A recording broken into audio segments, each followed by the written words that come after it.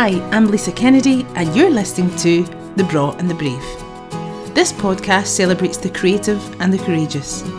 I am fascinated by those who are talented, forward-thinking and inquisitive. Sharing their stories, wisdom and everything in between, The Braw and the Brave is about people and their passions. So on to today's episode. John McLarnon. Oh no! It's just I can't remember the name of it. Oh, I don't like. educate me on The number fasting, yeah. Like you're totally selling it to me, by the way. I'm going to write a book now then, just pure cod knowledge. But yeah. Well, you're looking like a picture of health. Oh, thanks. Must be working. I don't feel that actually. I'm a wee bit like that today, but I've sat a plate of biscuits in the field. Did you not notice I pushed them slightly away because I was like, I'm just going to. It's basically all I can pay you with is biscuits. That's all right. I'm just going to not notice, and I'll be eating one before I even realise. I'll put it in. I've already had two today, so that's all right. That's all right. So we briefly met earlier this year. Mm-hmm. We just kind of touched on the UCI World Cycling Championships. Yeah. I think that's the ones in the correct order. And I was just totally taken by your voice. Oh, thank you. I was so impressed. And obviously I was aware of some of your work, but then you start to, the internet's a great thing. You just I know. Yeah, that's that, I know. I thought, yeah, it's all out there. You speak to John. So, yes, that's why you're here. Thank you so much for coming on. No, pleasure. Thank you for having me. Not at all. And then been listening to your music on Spotify, so I'll listen to your EP. Thanks, yeah. Love it. Thank you. Love it. It's quite old now, it's weird. I keep forgetting it's still there. Is that right? Yeah, it's strange, because I recorded it... 32 Winters. Yeah, I think it was 2017 I recorded it. Okay. And it was weird because I'd put a lot of work into it, and then I released it and it done really, really well. But then I got an acting job directly after it had been released, and it kind of, because initially I'd kind of made a point. I was like, I'm going to record this, I'm going to release it, and I'm going to gig it, and I'm going to really push the music side of things for like a year, just give it a go, Yeah. And it done really well, and then I got to the point where I was about to take the plunge to really promote the music itself and do a load of gigs, and I got an acting job that I kind of couldn't turn down, and then it just not really revisited it since, which is really sort of annoying, because I'll do the odd gig of my own stuff and go, I love this, I absolutely love it, but I think it's one of those things, especially as you get older as well, like you have to really put so much sort of like work into it and dedicate a lot of time to it, which is hard because my main career is as an actor, and I've made that decision, Okay. So I think when I released that was a direct decision. Yeah. But was the music first? I don't know actually. I think I played guitar since I was like 16, and sang in bands and stuff. So I kind of, the music was first, because I actually went to uni to do music, right? Initially, and then it was during university that I kind of started doing amateur theatre, right, and things like that. Okay. And then I kind of got more into that. The bug. Yeah. And I'd kind of stopped really doing my own stuff, because when I was about 18, 19, me and a couple of mates, we set up a wedding band. Actually, yeah, and the money was great, and we were like 18, 19, so we were like, well, this is easy, we'll just do this. Yeah. So the kind of writing music kind of took a wee bit of a back seat for me, and I was getting more out of doing amateur theatre and things like that. And so when I finished my degree, I actually moved abroad for a year, and then when I came back, I was like, right, I want to give this acting lark a go. So I did, and then and the music's always just kind of been on the periphery, I suppose, over the years. But there was a point where I was like, I really want to do this. And I was writing stuff that I was really proud of, and I really liked. Yeah, the EP is beautiful. Thanks. I've listened to it several times. Cheers. Just kept playing it. You and someone in Poland. I keep getting emails from like Spotify saying it's been like loads of people in Poland like it and stuff. And randomly, actually, someone sent me because like I'd set up I'd set up quite a lot of stuff at that time. Yeah. And then I've just not followed that up, because again, it's just one of those things. It's just like that was over time and stuff. But someone sent me my SoundCloud, and like one of my singles that I'd released after the EP. I released one single after the EP, and a song called Ghosts, and it's got like something like 500,000 streams on SoundCloud, and like loads and loads of people like commenting and reposting it. I was like, I didn't even know that had happened. So that was quite nice. I was like, funny. That's interesting. It's funny how you put your stuff out in the world and then it just has this other life. Yeah, that's it. Yeah. What about it? Do you know what I mean? Yeah. And you know, people will be connecting with that music that you have no idea Yeah. where they are in the world. And It is nice because, I sometimes get like the odd. I got an email from someone recently asking if they could play it on the radio and stuff like that. I was like, yeah, do what you want.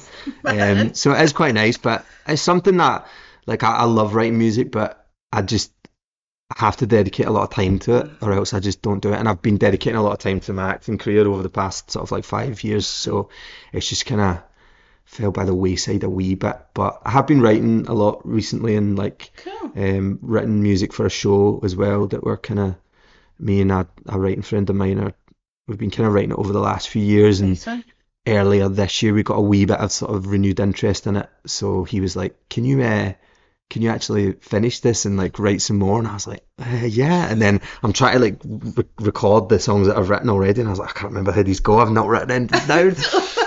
But yeah, so we're kind of like, I've been writing quite a lot recently, just revisiting that. So I've started doing a few gigs, like just acoustic sets, like just, you know, like pub sets and things recently, just to kind of get back to playing again and stuff like that, because I do enjoy it. I just bought a new guitar at the weekend though. So what'd you get? I got a new McLarnon acoustic, because the guitar that I use I've had for like 17 years. I bought it when I lived in Australia, and it's been around the world with me, and like I didn't realise how long I'd had it until the job I just finished, like it got knocked over a couple of times, not by me, and it's just given up the ghost, unfortunately, and I was absolutely devastated because it was my pride and joy. But when I kind of like took a step back, I was like, it is 17 years old, you know what I mean, and it's done the job, you know. So I kind of finally bit the bullet and bought a new one. Keep it though, you're not. Yeah, no, it's still playable and stuff. It's just not it's not what it was, you know what I mean, especially for the stuff that I do. Like it's all right to maybe sort of play in the house or something like that, you know, or but it's just not, the sound is gone, unfortunately. So yeah, so I just bought a new guitar, so I'm like, I need to start gigging, and I need to start like writing again. So but it's nice because I've found a sort of joy in it again that I've not, because I think this year I was playing guitar in the last show I'd done, and I think that was the first time I played guitar all year. So I hadn't played it for about 6 months. It's crazy. Yeah, so totally. It's nice to kind of like find that again and start to just, and like doing a couple of like, just doing like a couple of pub gigs and stuff like that, just to play and sing again. And it's just, I'm having a laugh doing it. So that's good. So yeah, I'm thinking of maybe looking at potentially doing a couple of my own gigs again, just to test the water and see. But yeah, make it happen. Yeah, my sister gave up music for 10 years. Yeah, she's doing it. She's recorded an album in lockdown. And that's her starting to gig again. And she was supporting Horse. Brilliant. And she's just found it again, kind of thing. I know. I think the building this year is what Gareth Williams, who was on the that's what he said. Yeah, he's amazing. Totally. He was saying like he went and did teaching, and you know, so he wasn't gigging for a while, and then when he was at uni, he gigged for years and then gave that up, and then it's kind of found his way back to it. I'm like, if it's in you, it's in you. It's true, it's true. I know. I'm assuming you were talking about the show No Love Songs. Yeah. So that's marrying two worlds together. Yeah, totally. And the music. Yeah. So how did that all come around, that project? So me and Don Severite, we were actually living together during lockdown. Okay. Which was the most random thing. It's like I was up in Glasgow for I can't remember what I was up for, and my partner was doing a show at the RSC in Stratford. So we had given up our flat in London because she was going to be in Stratford until like the new year of 2020, and I was going back down to London to do a show. I was doing Local Hero at the Old Vic in April of 2020. So I'd moved back to Glasgow. I can't remember what the project was, and Dawn was in London doing a show, so she was like, you can take my flat. And then when Christina, my partner, was finishing, it was the same time as Dom was finishing, so that was the same time that I was moving back to London. So I was like, Right. there was an empty flat. And I was like, oh great. So I was in there, and then I was going to do local hero at Little Vic, and I was also then about to just go straight into doing a TV thing over in Canada, like right after that. So I was going into 2020 like, this is it. This is the year, and then everything shut down. So Dawn was in Iceland. She had a break from her show, the national she was doing. She was in Iceland for a holiday, and she came back, and then that's when everything sort of stopped. And then Christina, my partner, she was in London. We were just about to move into a flat in London. Luckily, it was a friend who was going on tour for a year, so we were going to take their flat on for a year. And so she was like, "Oh, I don't know what to do." It's like, "Why don't you come up to Glasgow for 2 weeks and we'll test the water?" Yeah. And then that lasted a year because of COVID. But when the three of us were in lockdown together, and Dawn had come up with this idea, this project called 3 Meter Mixtape, which is it was basically just kind of getting some like amazing artists in Scotland together during that time, and everything, and basically performing a duet, Dawn with somebody. All at like 3 meter distance and stuff, and we kind of, and the true story is, which I don't know if I should say, but I got really drunk one night on a Zoom beer tasting thing, because that's what we were doing in lockdown. Why not? And I bought a new camera because I'd been thinking about it, and I woke up next day, I was like, oh my god, what have I done? What have I done? Reckless. Yeah. And then Dawn was like, I've got this idea for a project. Would you be up for filming it? And I was like, well, yeah. funny you should say that. And then we filmed one with Brian O'Sullivan and Darren Brown, it was, and NTS. And it kind of, Dawn was like, oh, just film like this. And I was like, well, let me just try some stuff, and end up kind of making this really cool little short. And then we made like a wee interview thing before it, and because I'd done a lot of editing before and stuff like that, so I kind of knew what I was doing there, but it's kind of just literally just making it up as I went along, like shooting it. I've been on like sets and stuff, I'm a massive sort of like cinephile, so I kind of have an idea of framing and things like that, but I was kind of like just trying stuff out, and then we made this little video, and it was like, that's actually pretty cool. So we had sent it to a few places, and Dundee Rep got back to us, and they were like, look, we're up for commissioning this full project. So we ended up, cut a long story short, we ended up making like 12 short films over the course of 9 months with Dundee. During that time, Kyle Faulkner from The View, he had approached Dundee as well. So he'd done an album called No Love Songs for Laura in 2021. So it was a kind of lockdown project for him as well. And it was kind of centered around his relationship with his wife, Laura Wilde, and they'd always wanted to write a musical. And I don't know how they decided that was maybe the album to do it with, but they had approached Andrew Panton at Dundee through Ford Kiernan randomly. It's like, I know, it's the weirdest sort of like... yeah, I know. He'd approached Ford, and Ford had said, speak to Dundee. And obviously Kyle's from Dundee and things as well. So they'd approached them, and Andrew then got in touch with Johnny McKnight and brought Johnny in, because Laura was going to write the book, but she'd never written anything, so he was like, good to kind of get you in a meeting with Johnny.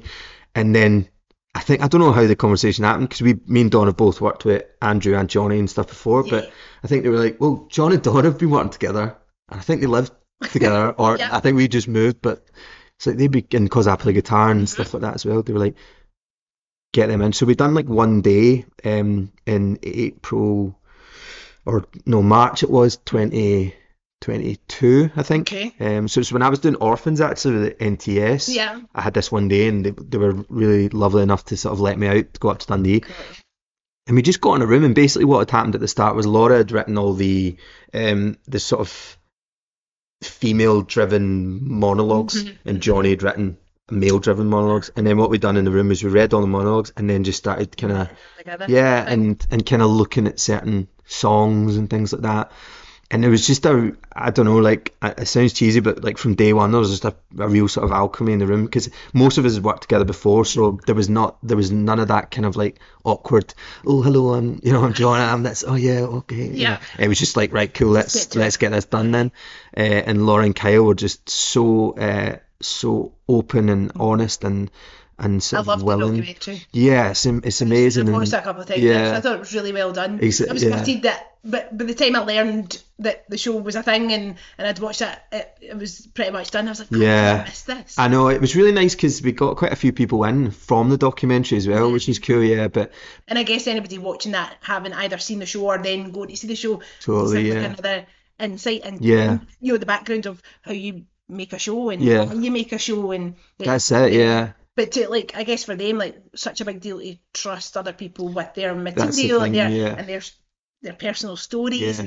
And I It's so brave. It's so brave, but we can. I think, as I said, that right from the get go, I think they felt safe with us and with all of us in the room because I think because we all had worked together before and it was a real sort of like lovely sort of like space and everyone was just chatting away and so they commissioned it and basically we done a couple of weeks development earlier on at the start of this year and oh no sorry we'd done a couple of weeks last year and we done a little 40-minute snippet of it for a thing called Rep Strip that Dundee Rep do up there. It's like new pieces of work and whatever, you know, it can be literally someone reading it or it can be fully fledged snippets of stuff. And so we done 40 minutes of that over the course of a couple of nights and the response from it was like insane. And for us on stage as well, it was like, I think this is really, there's something in this that's really important. So they commissioned the full thing and yeah, we done another couple of weeks start of this year. And then we done 5 weeks rehearsal in Dundee, then we done 6 previews in Dundee, then we had like a month off, or no, 2 months off, which was weird. So me and Dawn were going to like the park round. Luckily we live around the corner from each other, so we were like going round the park when the sun was out and just running the lines. Like people around about us were kind of like staring at us, kind of keeping it ticking over. And then we done the Traverse in the summer. Time off at back. Yeah. I mean, I always marvelled like, you know, actors just how you retain all the stuff in the first place, but to have that time off in between. Yeah, I think, see, it's the first thing I've done because I've done loads, and Don's the same. We've done loads of workshops and developments, things and that you maybe never see through, you know. This is the first one that we were there from the initial day one, So all the way through, yeah. So, your bones. yeah, weirdly sort of like stuck in there. It was just strange because you'd be saying something, you're like, oh no, hang on, that was like February's version, you know, and you're like, oh God. But yeah, then we done the run at the Traverse in the summer, and then another 2 weeks at Dundee straight after that. And the response has just been like it's honestly been one of the sort of most rewarding, best things I've ever done as an actor. And just like we got great reviews and all that stuff, which is always lovely in terms of like selling a show and getting bums on seats and things. But it was more like the response of people that have maybe went through similar stuff or know people that have went through similar stuff. It was just really kind of overwhelming, and like you get messages randomly on Instagram and things like that after the show, and people have just been really honest. And the lovely thing, tackled quite a few different kind of it did, yeah. I think a lot of people could see parts of their experience in there as well, and it's worth noting as well, it was autobiographical up to a point for Lauren Kyle, so it's based on them, but then we did kind of like expand that, do you know what I mean? Because it's also to keep, you know, to be sort of like respectful of their story and stuff like that, because you don't want everything on stage. And I guess you know, if you're in something for them, you're giving and giving, and it feels like a safe space. But the prospect of it then going out in the world, and exactly, people like that, something has to be sacred. I would, imagine. So it's based on their story, and then it kind of became its own thing as well, which I think is really important. But yeah, the response from it, and like people just saying that they've been able to like chat to their partners about certain things that they've maybe not, or like just noticing, oh yeah, I went through that, I didn't realise that's what it was, you know. Like, even speaking to my mum, I mean, she had me in the 80s, and like I remember when we done the first 40-minute thing and they came to see it, and it was a really informal thing, so we just kind of walked into the audience to chat to them after it. My mum was, it was an emotional thing for a lot of people, but she was quite upset, and I was like, you alright? Like, and she said, well, she was like, I went through a similar thing in the 80s with you, but no one knew what it was then, do you know what I mean? So that was really sort of interesting for me, because I was like, yes, it's a story about two, well, youngish people, but it's supposed to be, you know, set now or sort of just in a few years ago, whatever, but it's kind of like spanning across, you know, people's experience for years and years and years. So it was a really like rewarding piece, but also like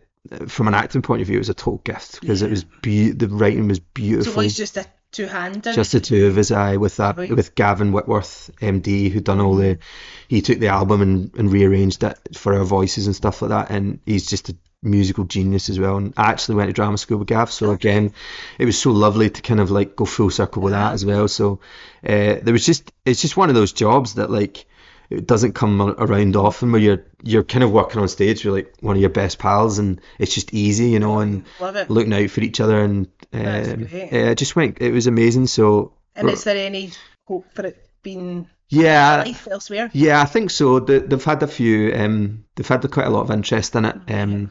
It's quite a universal story, even though it is, you know, the Scottish humour is in it and stuff, and it's very Scottish, but you know, it could be anywhere really, you know, and the themes are kind of universal and worldwide. So I went to see Moorcroft again the second time the other week, then I was just like, this is it. That's it, yeah. And like, can't get enough of that stuff. Like, and just and getting people into theatres, like I speak about it quite often, that, you know, and dealing with subject matters that wouldn't normally talk about, or people going to see stuff that they wouldn't normally go to see, like just the power of like good theatre and good acting and good stories and good songs, and it just cuts through all the nonsense. That's it. Because it was based, like Kyle was attached to it, we had so many people coming along thinking it was a gig and thinking that Kyle was in it. God, yeah. Yes. So at first it was quite tricky in Dundee, because we basically, like, Dawn would be like on the floor, like breaking her heart, like floods of tears, and people would walk by with like 4 pints like across the stage. I'm not. And we had loads of people who had never been to theatre before, right? And as actors, the first night you're a little bit like, right, jarring. Yeah, you're like, oh, what's going on? And then after it, you're speaking to them and they're in bits, and they're like, we didn't know what it was, you know, we didn't realise it was this and this. And then they're chatting really openly about their experiences and stuff. And there was one in particular that really kind of like, I think, hit the nail on the head. There was because in Dundee we had 2 seating banks on stage and then the auditorium, so we had people on stage, so you could hear or see everything, you know. And this guy got up like 15 minutes in and walked out to go to the toilet, which is fine. We had quite a lot of it, so we got used to it. But he came back and he sat in there was a few seats in the auditorium that if people who'd went off from the stage, they could sit there. Yeah. So anyway, he was sitting there on his own, whatever. And it was a great show that night. It was a Friday night show, and we had all our family in and stuff as well. And it was an incredible show. And we were all going for a drink, because I think Kyle was going to Spain the next day or something. So it was the last time we were all together before we would revisit in Edinburgh. Right, okay. So we all went for a drink, right, a bar around the corner, and this guy come up, and he's only like, must have been sort of like mid-20s or something like that.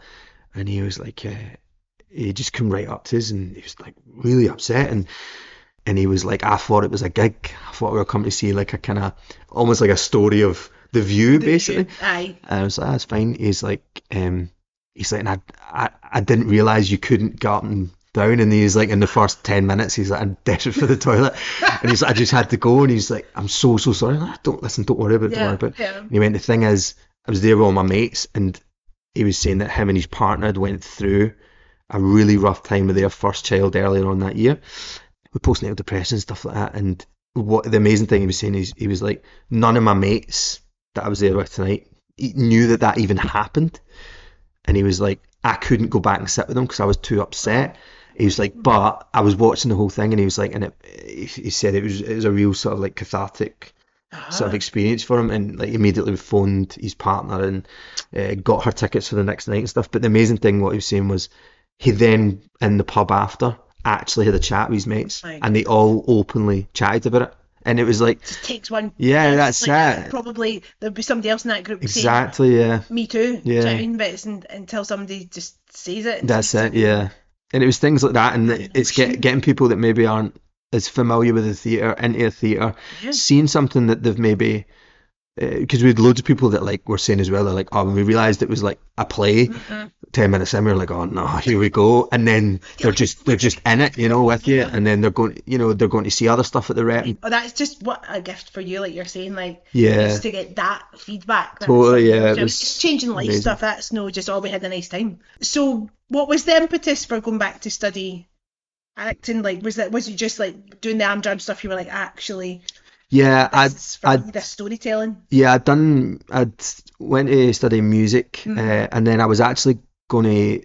I was branching off into doing entertainment law and things like that. Oh wow! Which, I mean, I wish I'd done it sometimes, But best laid plans. yeah, but I'd started doing some amateur theatre stuff, and I was feeling that I was getting more out of that than my university course. So I actually applied when I was in second year at uni to the RSAMD for the acting course, and I got like right all the way to the end, and it's crazy like talk about it now, but I got like a letter in a day before the course was officially about to start, saying here's where you go for your your matriculation. I was like, I've not had a yes or no yet and stuff like that. So I phoned them, and I got through to like X, Y, and Z and stuff like that. And I think I got through to like the head of acting at the time, and they were like, look, that's an error. We're still, there's like basically there's two of us, the last place was between two of us, and they were like, look, we think you're just a bit young at the moment, because I was only 19. So I was devastated at the time, but in hindsight, it's the best thing for me, because I wasn't ready, I don't think, at 19. So I completed my honours degree because I was like, well, I may as well, and then I went abroad. I lived in Australia for a year and travelled. I went around the world because remember that STA travel? Yes. They had a thing when I was in fourth year at uni where you could basically book a round the world trip for £1,500. And like you just put in like dummy dates, and then because they had them all over the world, you could just move your flight for £20 at a time. Wow. So I was just like, I was doing my dissertation at the time, and I was just tearing my hair out, and I was like, and I just booked a trip, a whole trip myself. Went home with my mum, and I was like, I'm going for a year. And she's like, what? She's like, who you going with? I was like, myself. So yeah, I went abroad, and that's brave. Yeah, it's mad to think about it now. Like I stupidly flew to Tokyo. My first week was in Tokyo, although it was incredible, but it was just, I was like, oh, I shouldn't have done it this way. I should have done it the other way around, I should have went to Tokyo at the end when I was like pure backpacking. And I'm like, hey, it's just going up to you and chatting and stuff, But I actually got offered sponsorship in Australia to stay, and I'd accepted it. I was going to stay for like the 4 years to get your citizenship and stuff. And then at the time, my gran had passed away when I was over there, and my dad at the time was like, look, what are you coming back for? Do you know what I mean? What are you going to do? Come to a funeral and you can't do anything, So I was like, do you know what?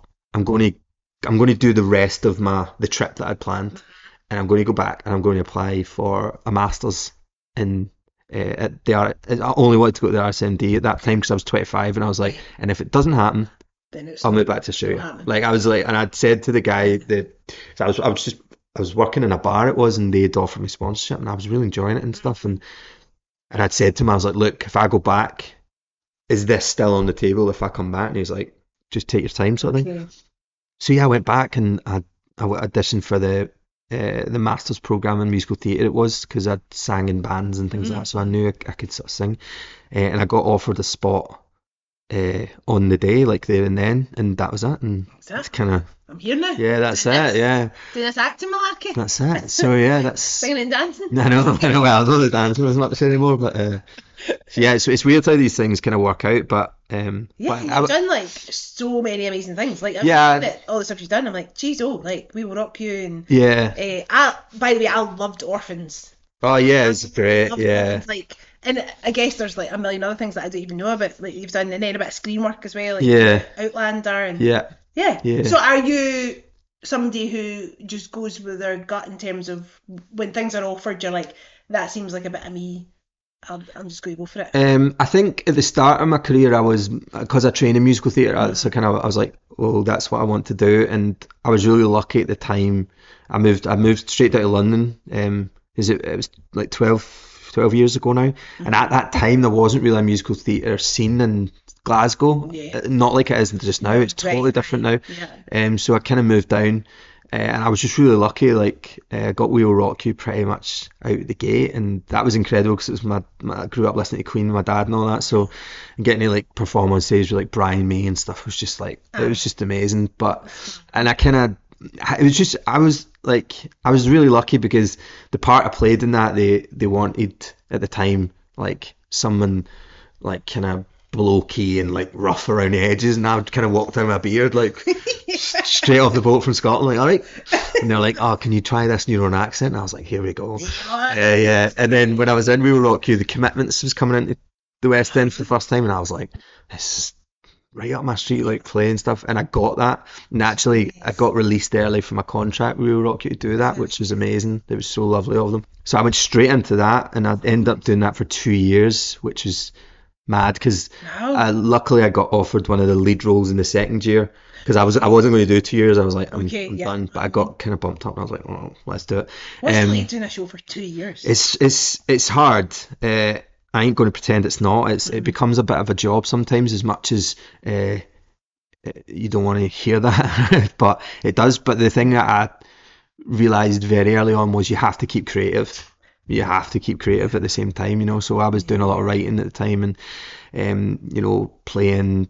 That's when I started boxing and stuff like that as well. And I was just keeping my brain sort of ticking over, you know. But yeah, it was good, and it was a good opportunity and stuff. And then after that, I went on tour with another musical theatre job, and it was at that point I was like, oh, I don't know if I wasn't feeling it as much anymore with musical theatre. I love musical theatre, but just personally, it was that thing of like worrying about your voice and doing all this. And so I kind of then made a conscious decision to try and do sort of maybe venture into more sort of like straighter acting work or screen work and stuff. And it was around that time I'd done a couple of plays in London, kind of back to back, which was amazing.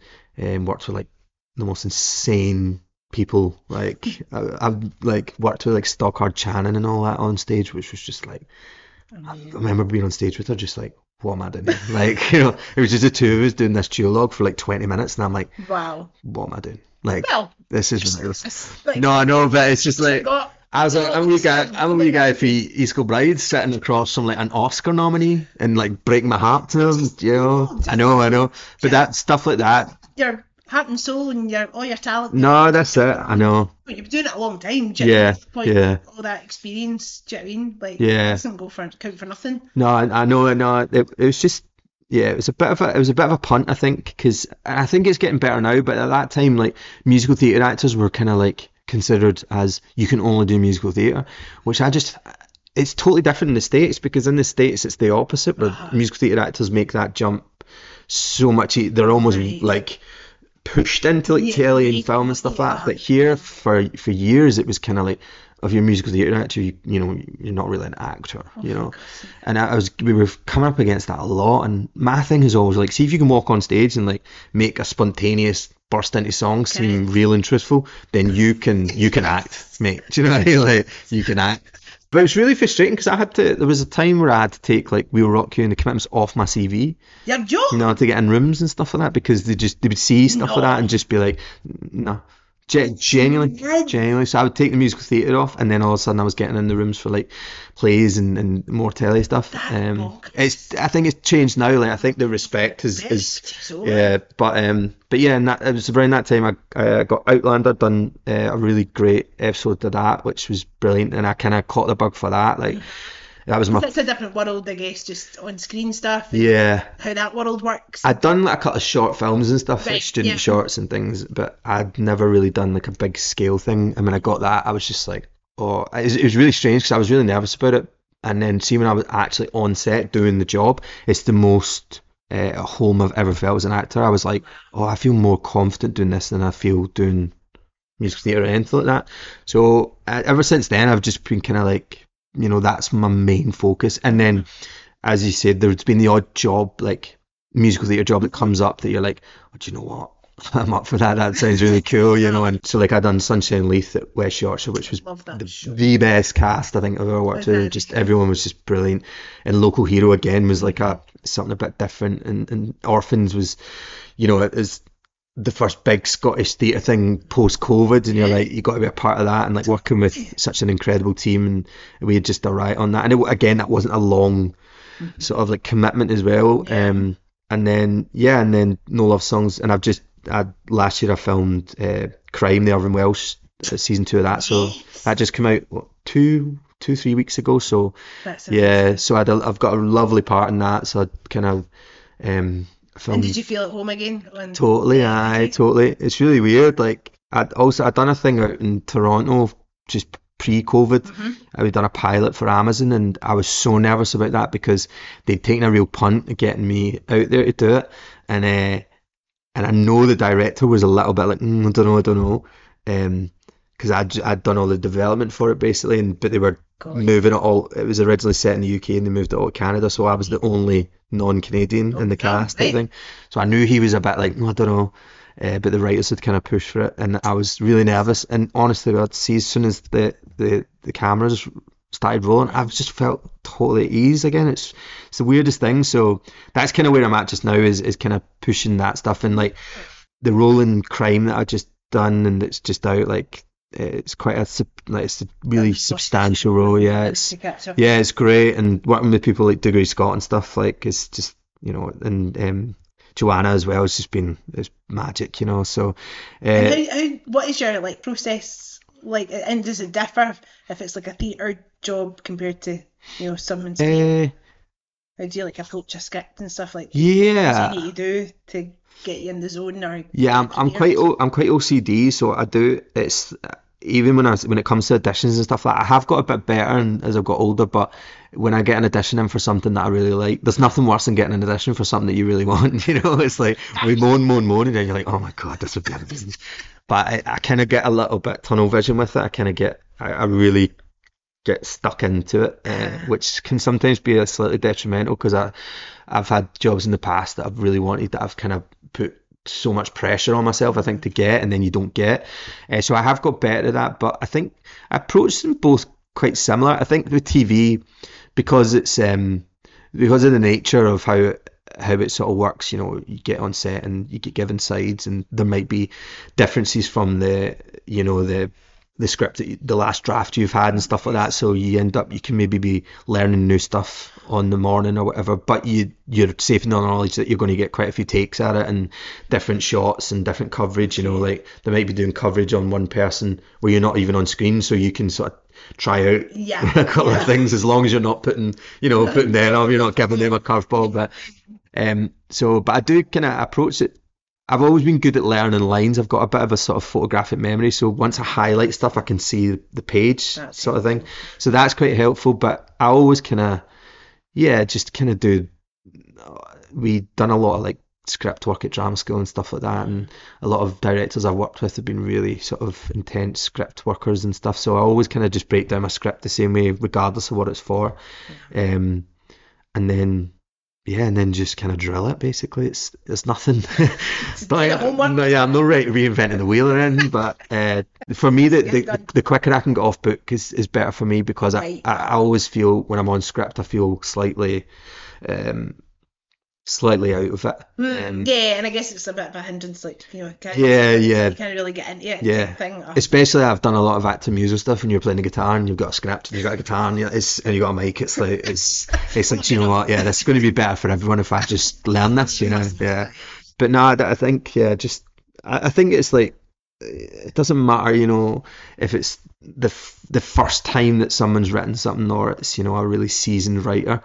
I think, like, and coming from like a songwriting point of view, like the fact that people are able to write something and actually put it out there, like, demands so much respect. So I always approach, it doesn't matter what script it is, it's someone's poured a lot into that, so you got to give it the respect it deserves. And I always kind of like, even when I get audition sides, if I've got the time, I'll try and break it down and stuff like that. And when I do like coaching for actors, that's always my first thing, is like, just like, before you think about overarching character big choices and stuff, just look at the words and sort of extrapolate what you can from that.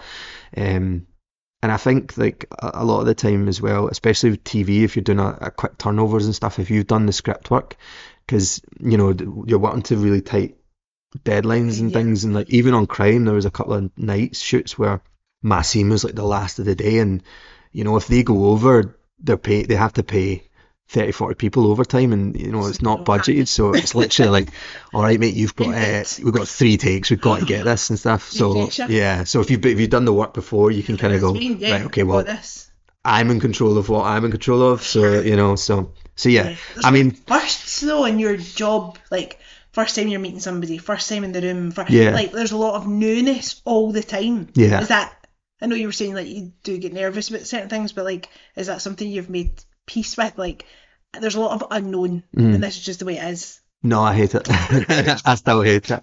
I always say to people, because I'm quite like I get on with people and quite chatty, but I always remind people, see when I start a new job, I don't really talk to anyone for the first 2 weeks. I get so anxious and I get so nervous. I know it's mad, but I've got a process where I just let all the loud folk just get all their stuff out, and then see when everyone's getting a bit tired, I'll swoop in and I'm like, all right, how's it going? I'm John. I feel quite. I don't know why. I think it's to do with because I started late. I didn't even I'd done amateur theatre and stuff when I didn't step on a stage until I was 18, as an actor. I'd done gigs and stuff like that, but so I think there's something like that. There's that sort of, and I think most creatives do have that imposter syndrome, but I think it's just that thing of, it's different now, I think, because I've been doing it for so long, so there is some sets or some rehearsal rooms where you know a few people, you know what I mean, and that's different because you're like, you can kind of just grab onto them. But I still get I'm terrified on day one every time, it doesn't matter how many times you've done it. Looking at you and what you've achieved and what you're doing, then folk are just going to have a certain view of like, oh, John's fine with it. I'm terrified, honestly. I think the only time I've not been is I done a play called Apologia in London, and that was the one that Stockard Channing was in it, but it was also, we had Prima Aguimen in it as well, who's like in Doctor Who and she's done loads of stuff, and Laura Carmichael as well from Downton Abbey and stuff, so it was like these big names, right? And I was really nervous about going in, but I was at Glastonbury the weekend, and I was starting on the Monday, so we got a bus back from Glastonbury at 2 a.m. back to London. I got in my house, I showered, I had some breakfast, and I went to day one of rehearsals, right? And that's the only time I've not been nervous, because I was just still in the Glastonbury head, and I'm like, hey everyone, I'm John, how you doing? Shaking everyone's hands and that. And then the next day I'm like, yeah, I know, I'm like shaking people's hands again, like, yeah, we met yesterday, and I'm like, you didn't meet me yesterday, yeah. You might have met me in sort of body, but I wasn't there. I'm still like that. So that's my advice. If you're starting a new job that you're nervous about, go to a music festival for 4 days before it, you know. But no, it's weird. I think it changes as you get older as well. Like, I must admit, like, see the job in the summer there, like, I never I get anxious before rehearsals start and the first couple of weeks of rehearsals, but once I'm in the job, again, I think it's like, as long as you're putting in the work, I don't really feel nervous when it comes to first nights and anything like that. I don't get nervous. In the summer, at the Traverse, and not so much in Dundee, it wasn't too bad, but at the Traverse, I was a wreck the first weekend.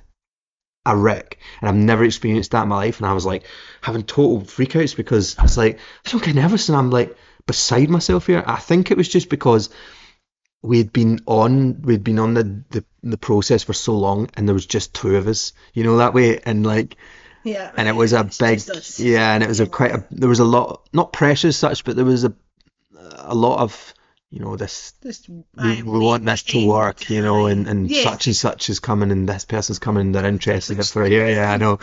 And I think I just got so in my own head about it that I was like, oh man, like I need to just relax. And I remember going home because we had the preview Thursday with press night Friday, then we had Saturday, Sunday.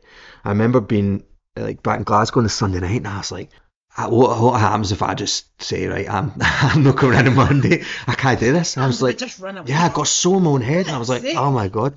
And then I woke up on the Monday and I was like, oh, I'm fine, like just relax. But it's the first time, and I don't know what it is, I don't know if it's getting older or something, but it's the first time I've experienced it, and it was the weirdest thing. And I think I'm very aware of why. Like, see, when I first graduated and stuff, like the chance to work professionally was like, yeah, I'll do that, I'll do this, I'll do that. Whereas, you know, you you get older, you have responsibilities, and it's a career now rather than like, you know, just out of drama school want to do everything, you know. So once you're curating a body of work to an extent as well, like we were saying, going after things that interest you, things that's that it. Yeah, I can see myself doing that, things that you think are right for you. Yeah. And thinking about timelines and where you're going to be. That's it. Yeah. You know, and like obviously your partner's in the industry as well, so it's like it's all the navigation of who's where. Yeah, that's it. That's the thing, and I think it's dog as well. I mean, we do that. Yeah. You need like after this. I know. I used to take him into work when I was working in London on a Sunday. It was so funny. He's very handsome. He's the best. He's like 10.5 now though. He's what's his name? Hamish. That's Yeah, I got him when he was 8 weeks. I got him when I was in Wheel Rock You actually, so he's been through it all with me. But he's a legend. I know he goes into theatres and he just goes, okay, I'm fine. You know. I love that. Yeah, the only time. It's a good day for there's a dog. That's it. It just I always think that. Well, I had a Rottweiler for 11 years. Right. Okay. I've got 10 now, and he is really just a dog and a cat. Well, it's the same thing. Well, I think any sort of pet should be brought into a rehearsal room because it just makes it so much better. See, the schools I've been in, I've got therapists. I love it. I know, it's brilliant. They're so good. Although I must admit, when you bring Hamish into a rehearsal, because he's the friendliest dog, he just goes up to everyone. You bring him in a rehearsal room, you have to. There's a half an hour you're going to lose that day. You know what I mean? Because you just be all right. And what's your name? And what's your name? But I brought him into orphans one day. And I sat him next to Shona, the MD, and I was like, do you mind, like, if he just sits there, I brought his bed in, he'll be totally fine. It was like a last minute dog care thing fell through. Okay. And he's just, plopped down and stuff like that. But then there's a fight scene in it, and I had to fight Dylan in it, and we were going through the fight scene, and he got up, and he was like, trying to get onto the stage, and I was like, sorry. I had to go over and like calm down, and I was like, totally acting there. That's interesting though. I was like, because see, to be honest, as a guard dog, he's absolutely shocking because he'll bark but then bring you a toy no matter who it is, and I was like, see, if a burglar come in, all they need to do is have like some bit of food, and that's it. Used to say about Arnie, used to say literally, but like showing you in the telly. Totally, yeah. There's money under the bed. Exactly, I know. It was too friendly. But it was nice to know. I was like, all right, okay, that's interesting. If push comes to shove, you might be there, you might be, we'll see. But no, it's great. Do you find it, I would imagine, being with somebody who is in the industry as well, it's like easier because we just get it? Yeah. We talking about this with someone else the other day, and like, yeah, I think the whole like what you're expected as an actor, especially in like musical theatre and stuff like that, like rehearsal times, Saturday rehearsals, extra calls, all this kind of stuff. It's good that we understand that, but it does, it does get difficult because we're always away, but it's just, you just go with it, and but it's the chance to be doing something that you love. Yeah, and she's amazing at what she does. Do you know what I mean? She's incredible. So it's always that thing. We've never, because I know, seen like couples in the past that are sort of in the industry and stuff, and it can be quite hard if one isn't working and the other one's working. But my thing's always, well, we're never going to be up for the same role here. Do you know what I mean? So totally. We're all right. So it's a very sort of good support for each other. Like Donaldson said that about her and Ryan. Yeah. Like, it's just one for the team. Exactly. Yeah. One of you does well, or one of you work, and the other one is celebrating that and supporting it. And and if one, that's it. If one wants to take, because I've taken a bit of a risk the last couple of years by kind of going, I really want to focus on this particular type of work. So that means that you are putting yourself at work. Yes. Do you know what I mean? To wait for the work that you want to do.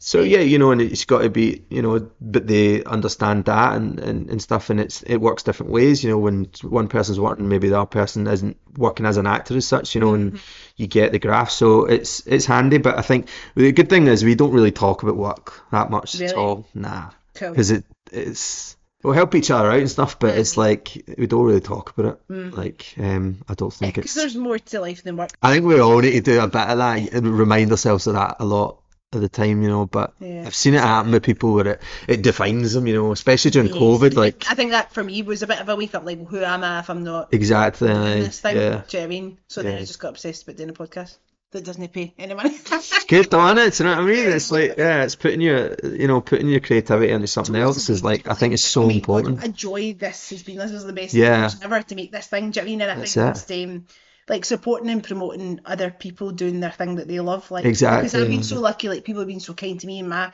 career. Do you know what I mean? I kind of took a bit of an unconventional route into what I do, and if you do a good job, people will support that and promote that and ask you back, and that's what's Exactly. kept food on the table and kept me doing what I Yeah. love to do, and yeah. Well, I think we forget that a lot because like actors and performers and stuff, we're always at the bottom end of the pecking order and stuff. So you got to look out for each other. You know what I mean? It's like, Totally. yeah, and I'm a big advocate for that because. Well, you're here. The fact that you agreed to come and do this, you don't know me. Do you know what I mean? Like the fact that you've said Yeah. come do this, like that's kindness in itself. Do you know what I mean? Just Yeah. going, you're doing a thing. I'll come and. I think it's so important for like, especially post-COVID. I think it's so important to create some sort of community, especially up in Scotland. Do you know what I mean, of performers and creatives and stuff, because it's what I'm kind of trying to do with my little business and stuff like that. It's trying to like, it's trying to kind of bring people together and like the bespoke folk. Yeah, I love it. look out for each other. Was this always the plan? Did you put this together, or is this? No, I'd done a bit of music production at university, and when I recorded my EP,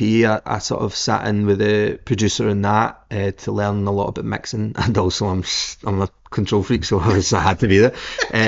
And I really enjoy it, and I do a lot of like film editing and stuff like that. So it was just I was just helping a couple of mates when I was living in London put together voice reels and stuff like that.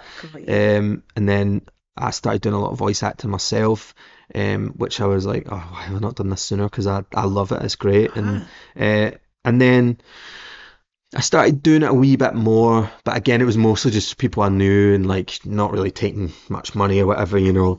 And then it actually all kicked off during COVID randomly.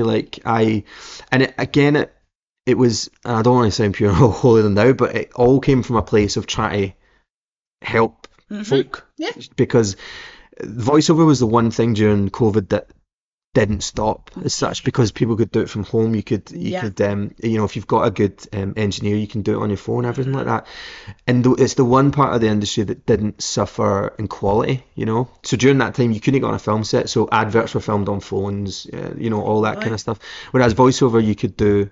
I mean, when I was living at Don's, I was doing it, connecting to studios in my cupboard, and, do you know what I mean, and doing adverts and stuff, but you would never know, you know what I mean? So, totally. So I was kind of like, I was thinking, well, this is the only thing that performers have got at the moment, and people would bought mics and stuff. So I'd done a load of workshops on how to create a home studio for cheap, because again, I think we mentioned before we started that you can get carried away with it, and it's a minefield. Yeah, that's it. Like all these recommendations of mics. Exactly. For the Bra Brave Cave, do you know what I mean? Because that's the mic that I started with in 2019. It serves its purpose, but I would like to kind of upgrade to an extent. Do you know what I mean? But I have not a Scooby. I am a creature of habit. Like, this is my setup. This is what you know, So the thought of actually branching out, and it's money. You don't have money to throw away. Do you know what I mean? You could just be buying stuff that you don't need, or it isn't right, so that's like genius. That's gold for MD, who obviously had the skill to be a voice actor. Do that bit. Do it from home. Yeah, but that's the thing. It's on the technical aspects. Like another thing's not everything. I started just doing like some workshops, like free workshops for actors, and then we were just doing that, that buy me a coffee thing. So if people like found it interesting and stuff, I was like, this all right. And then I started doing a thing that was like, do a voice, like a 4-clip voice reel for people remotely, and I was only charging like 50 quid for that. Basically, it was more just to help people get examples of the work, but I ended up getting so busy that it kind of became like a lifeline for me. I was, because like all my work, obviously, like everyone's just went gone overnight. We all had to just kind of navigate. I did loads of startup podcast workshops. Kind of thing. I did one for the Tron ambassadors and stuff, like just to like, how did you start this? How do you go about it? How do you plan it? That's it. Because like, it's just survival as well, and just like you say, like keeping connected and keeping creative. Like that's it. Like wanting a need to keep doing something. Yeah. Well, that's kind of where it all kicked off, and then coming out of that, what was lovely about it, I think, because I'd kind of done, like, given a lot of time for free, or like done really cheap sort of sessions and stuff. Then once the world started opening up again, people were coming to record properly with me and stuff like that. And then I really enjoyed it. And then I just thought, you know what, let's just expand it a bit. So it's been going for almost 3 years now, and it's like got loads of like, basically it's all started just voice reel clients and stuff like that, and voiceover coaching and things like that. And then with this new space that I've hopefully moving into in the next couple of weeks, because my whole idea was to set up a self-tape studio in Glasgow, because it doesn't exist, for actors because we've all That's been the there. world now, innit? That's These it, yeah. self-tapes, like, That's it. you're not getting in the room as much. And so many people are like get so stressed about how it looks and balancing phones on books and reading with their parents or their partner or something, you know what I mean? And it's just like, so my whole thing was like to create a space that, actors can come to it, and that, so they don't need to worry about that side of it. All they're worrying about is the performance, and they'll always be reading with a professional actor. Because not just me, there's a few of us around where we live, so I've kind of like putting together a wee pool of us so that if I'm not available, there's always someone available. So I'm able to, with this new space that should be opening up, I'm able to do all the voice reel stuff from there and this self-tape studio, but we're offering some acting tuition and things like that, with not just for me, just other people, because it's kind of bringing everyone's skills together, and there's a hall underneath it that can be used. So going to be doing like master classes, like acting for camera master classes, choreography stuff, like musical theatre workshops, all these kind of things, just to it's more this community idea, bringing people together so people can network and meet. But it's also in part with a charity in Glasgow who I volunteered with during COVID as well. And like there's loads of kids that go to this charity. It's called Blue Veil Community Charity, and loads of kids are part of it and stuff, and they just don't have access to this kind of stuff. So we're going to be, so for every like industry workshop I do for professional actors, whatever, there's going to be like places for people in the community as well. We're going to do like open days for people to try out stuff, or if people want to learn about mics, editing, all that. So it's going to be working together with that, which is I'm really excited about. Love it. But yeah, we've got some nice people sort of like up for it, and the whole point of it, I should have said, is try to make it all affordable, so it's not like it's not just, you don't feel like you're just throwing money at something yet an elitist. Yeah, they're obviously we have to charge for stuff, but it's hoping that you're paying for something that you're really coming out and going, I actually really learned something, or I got a lot from that. And then the whole sort of like final sort of like idea for it is to almost create like a hub that is like for creatives and performers in Glasgow, that people can just go and rent out spaces and meet and chat. And so exciting. Because I do a lot of teaching in drama schools and stuff, and like you teach in like the third years, and they've done the showcase and not got an agent. They're like, what do you suggest? There's none. No. There's nothing. There's the odd like I know that drive lounge thing. Yeah, no, that's great, because it's getting musical theatre actors an opportunity to do their work and be seen. But there's nothing else unless you're in something. But how do you get in something with an agent? Do you know what I mean? And it's so, if you're not in that world, or you're just getting into that world, you don't know anybody that's done it before, like, because it can sometimes feel like cliquey, or just a bit elitist or whatever. So I love it. I think that's so important. So we're going to be, I'm kind of like piloting a couple of workshops in November, just purely because we're trying to see how it works in the space and all that stuff.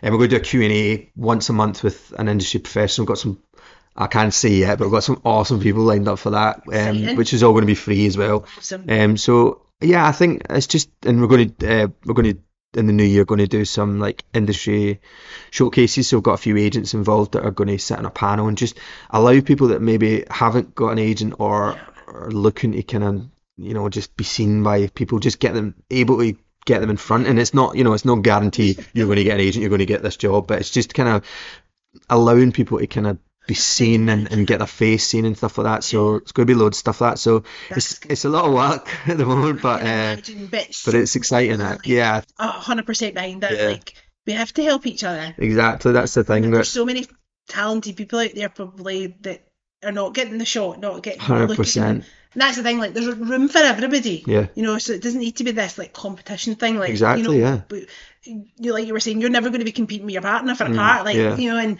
people are writing and making stuff. And that's it, I mean, I've got the lucky job of working in professional theatre, but also in communities and schools, and you just see people making stuff all the time. You're like, why you're not doing this? Like, why are you not doing it? It's maybe not everybody's aspiration to do it professionally, but then you just think there's probably a lot of folk that have missed a trick, or just didn't think it was for them, or. Well, it also feeds into every aspect of life, like, because I know that, like, we've got we're doing like a wee open day for the charity in November, and we're doing like because Christina, my partner, she was in the original cast of Six, the musical. Oh wow. So she's doing a wee half an hour like Six workshop with some kids. Go down like And a like, boiling storm. Yeah, but even like the kids that are coming to that, it's not, you're not going come along to this so you can be an actor, but it's all about just kind of like confidence, working as a team, like Totally. like raising your voice and be heard, and it's things like that just infiltrate your everyday life going forward, and I think I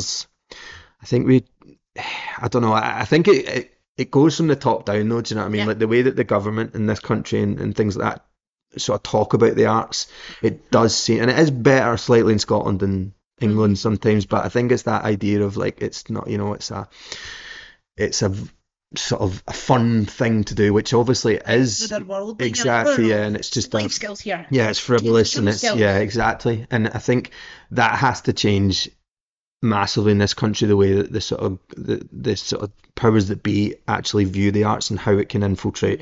I mean, look at when the world shut down, what did everyone do? They stuck on the telly, read the book, listened to music, learned the guitar. Do you know what I mean? So yeah, the whole point of this is the start of it, but it is to try and, as I say, create a little bit of a community. And also, like, I am talking about, bringing people in from the community that have never tried it, but on the other flip side of that, there's nothing for professional actors in Glasgow to hone their craft. There's nothing. Like, unless you're paying a lot for like one-to-one stuff, which is absolutely fine, but meeting anything. So even things like we're going to be running like just play reading nights. If someone's written something, we'll bring it in. You can read it, so you get to flex and acting muscle, you get to hear it. Do you know what I mean? Stuff like that, because it just doesn't exist. So 100%. So yeah, but it's a lot. There's a lot of moving parts, but that's the kind of idea. The intention, like the reason why you're doing it, is correct. Yeah. People will get behind that. Yeah. Because it's right and it's needed. Hopefully.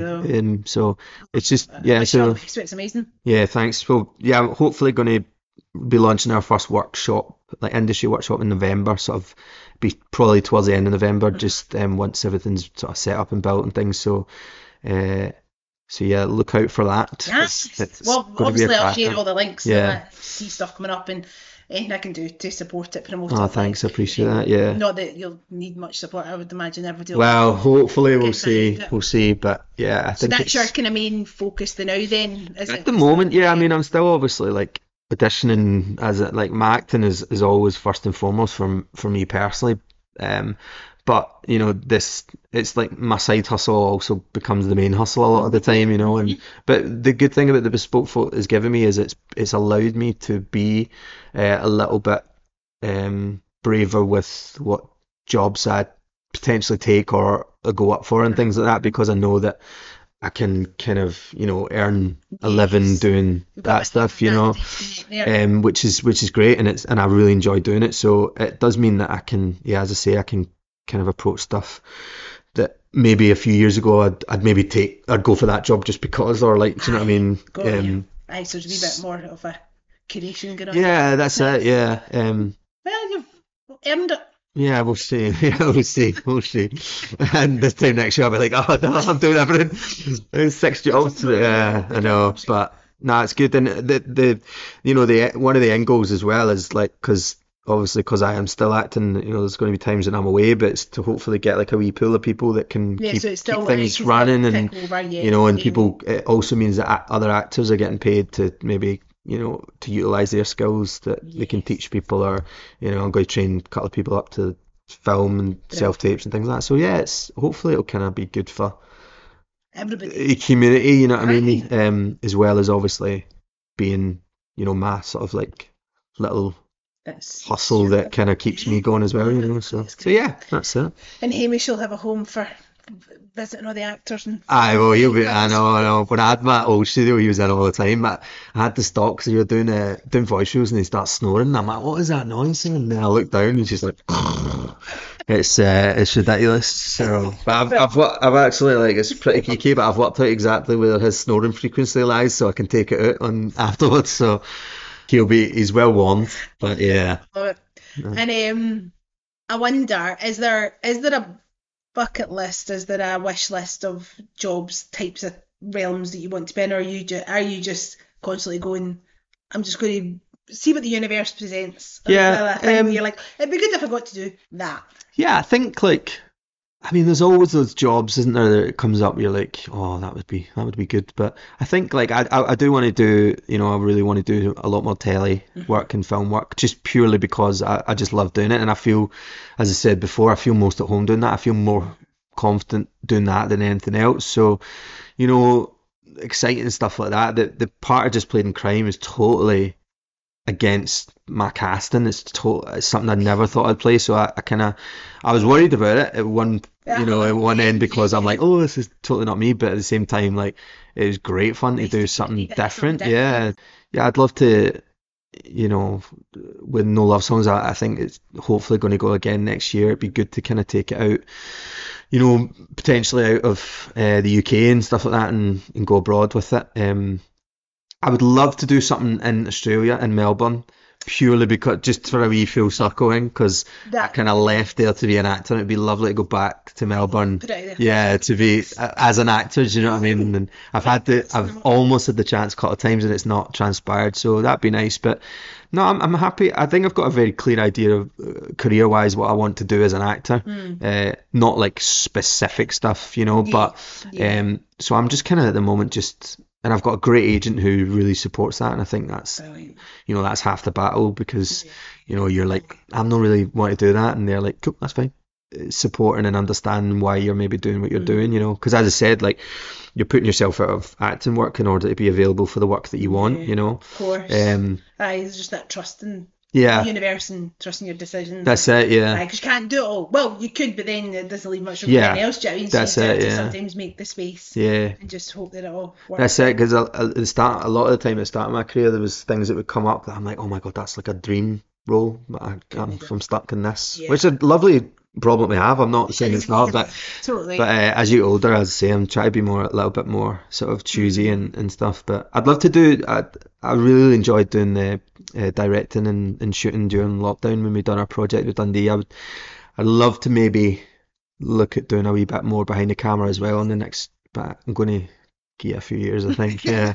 It's time for you. I know, but I think that that might be the sort of in the future doing a wee bit more of that. And stuff, because I really loved that. I love doing like editing and stuff like that. So it's great if you've got that skill set as well.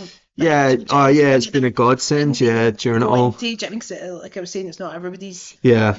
Do you know what I mean? So it's great if you've got that as well. No, it's been great, that kind of stuff. But also it's so much more accessible than people think. Like it's a minefield when you first like turn on these programs and stuff like that, but actually like for what most people need to use them for is very minimal, and so that's like maybe that with Audacity. I'm like, I can get my way around it. I can edit a podcast that'll do me. Yeah, that's the thing, you know what I mean? But we need to start shipping. That's it. Yeah. But no, it's good. It's been great to be able to do all that stuff. But I do really enjoy it. So yeah, maybe do a wee bit more sort of behind the camera in the next few years.